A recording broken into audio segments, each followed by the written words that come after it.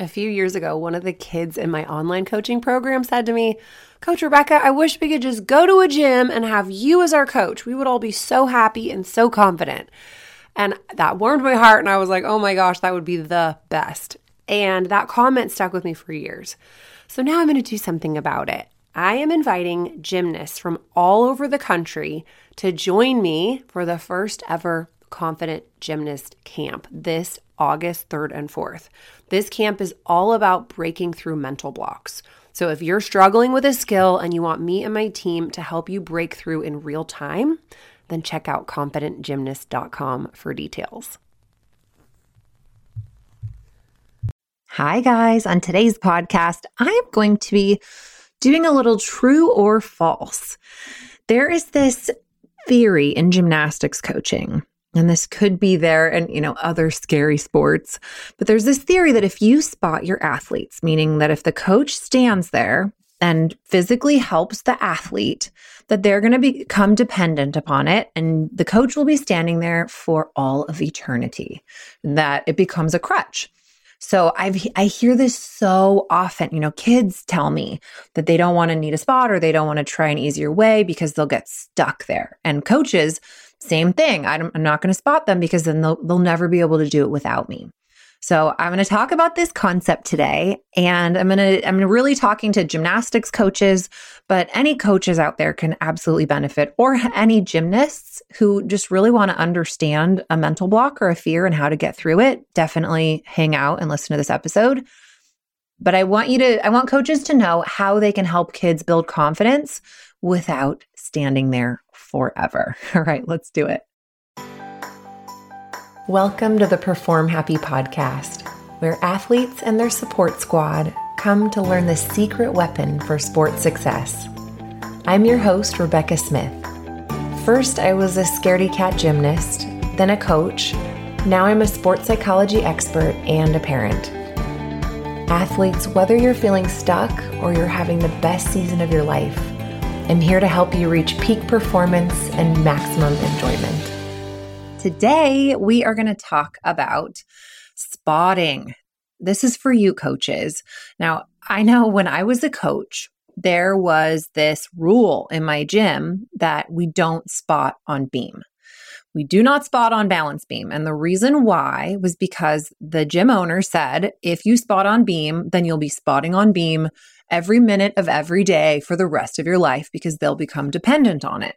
So I've heard various versions of this. We don't use mats. We don't stack mats under beams. We don't spot on X, Y, and Z. We don't spot on the floor. There's just sort of rules that coaches have put in place because they're like, I stood there for that kid's tumbling pass for 3 years because I allowed myself to spot. So the spot is the problem. Okay, that's sort of the common thought. Now, what I'm going to talk about is that that's really a myth. And I hear it so much that kids are like, I'm afraid of low beam because if I go to low beam, I'm going to have to stay there forever. Or if I go to the pit bar, then I'll be stuck on pit bar forever. And that's really a limiting belief. So I was coaching on beam, not allowed to spot for like 7 years. I think I towed the line with this. Finally, there was this one kid who I knew that she was such a kinesthetic learner and she needed to feel. She needed a drill. She was the kind of kid who you can explain it, you can demonstrate it, but this girl just needed to be carried through the skill in order for it to click in her mind. I knew this about her because I paid attention. And all kids are different, So those kinesthetic learners, they need spots more than others because they need to get the feeling in their body in order to feel confident. So she was working on her back handsprings. She was fully physically ready to do a back handspring on a high beam, but she just couldn't get there. And so finally I was like, come here. And I was like, I'm just going to break the rules. And I spotted this kid. I spotted her on a back handspring on the low beam. I caught her in the middle. I helped her feel exactly what it should feel like in the middle, where her hands were, how strong her shoulders were pushing, what was happening in her core. And then she stepped down. We did it one more time. I caught her in the middle. She got to feel it. And then she did it by herself. She got up and she did it on the high beam. I mean, those little bridges can be so critical. And if you're ever coaching a gymnast who's dealing with a little bit of additional fear, some people call it a mental block. I like to call it a dip in confidence, just where there's just not enough confidence. And they know that if you stood there, that they'd probably be able to go for it. Now, I'm not saying everyone needs to spot all day, every day on beam, but what I'm saying is that those blanket policies, they can really slow you down, because sometimes that kinesthetic learner just needs a bridge to get it. They need a win. They need to feel a success. So when you're dealing with, let's say, a beam fear, what happens is the brain has gone into high alert and the brain has become overprotective. And even though that skill is physically safe, the brain is actually cutting circuit to the body and saying, nope, don't do it, because that's its job. If there's any kind of threat potential, the brain is going to go, nope, don't do it. You cannot do this. So then, you saw this kid do a beautiful back handspring on the low beam. You're like, great, go to high beam. They get up there, they freeze. And you're like, I know you can do it. Just like, come on, go for it. And they can't. They physically can't do it, and they don't know why. And you're like, what are you afraid of? And they're like, I don't know. It just isn't working. And then the coaches get really frustrated. So in those moments, coaches kind of go one way or another. Well, there's a lot of different ways. But what I hear most from the athletes I work with is that often the coaches will go, like, just do it. Just stay up there until you go. Or if you don't do it, you have a rope climb, because they're like, I got to motivate this kid somehow. Or, okay, all you level 3s, watch this girl. Like, there's that motivation, quote unquote.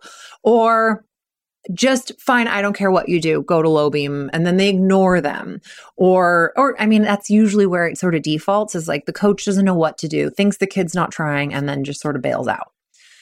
So all of those are not what that kid needs. What that kid needs is to ask their brain, what can I do? Okay, so if we know you can do it on low beam and you can't do it on high beam, that's black and white thinking to think those are the only two options. Now, I know you don't always have time to do the mat moving Olympics and the beam raising and lifting Olympics, but there's always something in between. Always. I'm talking like the little thin mat on top of the beam, a sting mat under the beam, a coach standing 6 feet away. Like, those are the types of things that can allow the brain to relax just enough to get a win, to get some progress. If she's stuck on the low beam and has been there all week, I mean, a stacked up medium beam is a huge success.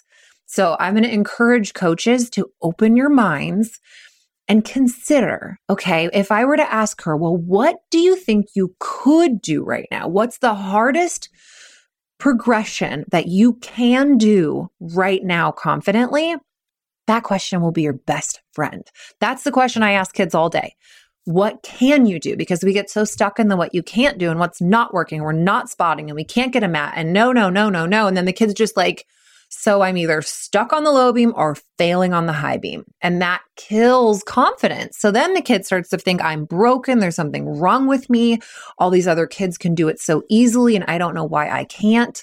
When it's really just that it's these typically sensitive, intelligent kids who are a little bit more predisposed to sense a threat and to get a little tense.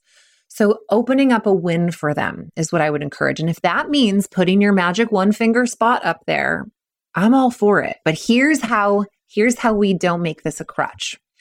You're always wanting to push them out of their comfort zone. Now, the way that I specifically do this, especially with the Perform Happy athletes that we coach, we do a number system. So we say, how confident are you on a scale of 1 to 10? If you're a 10 on the low beam, then girl, it's time to move. It's time to lose some mats. It's time to move up. If you're a 5 on high beam, that tells me you are not going to go for it. Anything under a 7, you're sort of setting yourself up for failure when your brain is in this heightened state. If you're at a 6, that means you might chuck and pray and like really hope you don't hurt yourself, but like that's not going to make you feel confident because you still feel terrified. So if you're at a 7, 8, 9, or 10 out of 10, play ball. Your brain will let you go. You are good. So if they're doing that one finger spot at an 8 out of 10, it's time to lose it. You help them to figure out what is that progression that you feel nervous. You don't really want to do it, but you know for a fact you will follow through. And then they just do numbers. Numbers. How many of those can you get done in a practice? Can you do 10? Can you do 15? What's reasonable? You want them at number 7. Now, here's the other thing that coaches tend to not understand is that let's say she did 15 on a high beam with no spot yesterday. Today, she didn't get enough sleep. She had a terrible lunch. Her friend bullied her. She's got a lot of stress with school. And there's a meet in 2 weeks and she's freaking out. Her number 7 progression that day isn't high beam. And that's normal. It's normal that a kid has, a big blow to their confidence in another area. And then they go, oh my gosh, I can't do it today. What's wrong with me? Then that negative thinking brings down their confidence. Then the coach is like, what's wrong with you? You did it yesterday. That brings down their confidence. And now here you are on low beam again.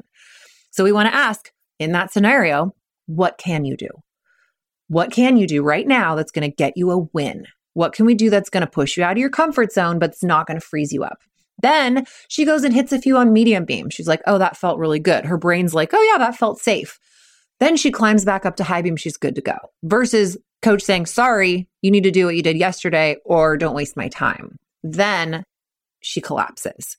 Okay. So there's a lot to this, but it's not overly complicated. It's finding those little baby steps. Here's one more example or a couple more examples of baby steps that have worked great. There was a girl who she grew. And so her giants got scary. And she had been doing giants in between the bars in a competition routine for level 7. And then COVID shut down, came back taller, can't do it between the bars. So what she could do, what can you do? She went to the single rail bar over the pit. She could do giants all day long. They were gorgeous. Then she'd go to the single rail with no pit. Totally fine. She was doing great. Then she goes between the bars. Can't do it. Her cast turns into like this mushy noodle thing. And it's like, whoa, where's your cast? What happened? And she couldn't do it. And she got so frustrated. So I was there and I was like, well, what can you do? She's like, I can do it on the single rail. And what's your confidence number? It's like a 9. It's too easy. What's your confidence number in between the bars? 3, 4, 5. So I was like, okay, well, what's in between? And she said, there's nothing in between. And I was like, no, there's always something in between. Always. So what we figured out was we grabbed a pool noodle and held that pool noodle out like 10 feet behind the single rail. So she had the world's biggest competition bar set. Her giants were beautiful. Okay, then we took a little step in. Her coach was holding the noodle, actually. He took a step in. Giants are beautiful. Take a step in, cast turns to mush. We're like, okay, that's the point. So he took that step back. She made 15 of those. And for a week or so, she worked on just seeing how close she could get that pool noodle and still allow her brain to feel safe. And she was able to work through it. And then she'd have a day where, my cast is mushy on the high bar. Let me run over to the single rail, do a couple. Teammate, can you hold this pool noodle? Great, warming that up. Okay, here I am in between the bars and I'm at a 7. Let's do it. Okay, so it takes time though. And I think a lot of coaches also expect you should be able to do 3 there, then you're on the high beam and we're done. If there is other stuff going on in their life, which for a 12, 13, 14-year-old athlete, there's always other stuff going on in their life that's impacting confidence, like always, you have to be flexible. Maybe you add that spot, maybe you grab that pool noodle. Those are the types of things that a great coach is going to be considering. Well, what can we do? What's possible? How are we going to figure this out instead of do it my way or get off my beam? That's not useful. Okay, the final little example I'll give you that I just loved this scenario. This girl who I adore was doing back walkovers she was starting to learn back walkovers on the low beam. And she had been working for 2 weeks on low beam with panel mats stacked up, trying to do back walkovers. And she could not get her hands on the beam. There was no flexibility issue. She just couldn't get her hands to go on the beam. She was so frustrated. Her coach was frustrated. Her coach was like, will you go work with her and figure out what's going on? So I was like, okay, go get some chalk on your hands. So she did a back walkover with chalk on her hands. So it left these handprints on the mat. And it was like super wide. Obviously, these hands were nowhere near the beam. So then I was like, great, let's try to get your hands a little closer. Now, it wasn't get your hands on the beam and be perfect. It was let's get your hands a little closer. So she gets a little more chalk. She does a back walkover and her hands are a little bit closer. And I was like, yes, good job. And she looked at me like, that's not good. Like my hands are not on the beam. I was like, no. We're just going to get a little closer. And you did it. Okay, go get a little more chalk. So she chalked up again. And her hands, next one, We're a little closer. Now she's got her thumbs on the beam. And I was like, oh, you have your thumbs on the beam. This is incredible. She looked at me like I was crazy, but I'm like, those progress is what gets you there especially when you have, low confidence around something. You don't believe you can do it. If you get closer, you're like, what? I can, huh? Oh my gosh. So she went and got chalk. Next one, her hands are on the beam. May have taken 5 or 6, chalked hands, inching them in. But that's the way that you want to coach, is just get a little better. Don't be in that high beam or low beam and nothing in between. Figure out the gray area, figure out the baby step, because that's going to build confidence and it's going to allow those kids to feel like they can do it. And if you can just put aside your ego of where they should be or could be or would have been and say, oh my gosh, your thumbs are on the beam. Yes, we're on the right track. Then you're going to speed them up so much more. Grab that pool noodle, give them the 1-finger spot. I'm telling you, it is so worth it. Then you keep them accountable to, if you're a 9 out of 10, you are no more pool noodle, no more spot. It's time to move. And that's your job as a coach too, is to lovingly keep moving them out of their comfort zone. And then mama can catch them after practice. Okay. I hope that helps. If you guys have any questions about, how to coach a kid through fear, this is the thing I'm most passionate about in life. Reach out. Thank you for hanging out with me today, and I will see you soon. Bye. Thank you so much for joining me for this week's episode of the Perform Happy podcast. If you're ready to unlock your maximum sport potential, head over to performhappy.com and join us. You'll be training alongside world champion athletes and Olympic hopefuls. And I will personally take you through my research-based system for overcoming fear and mental blocks, building confidence, and finding your flow.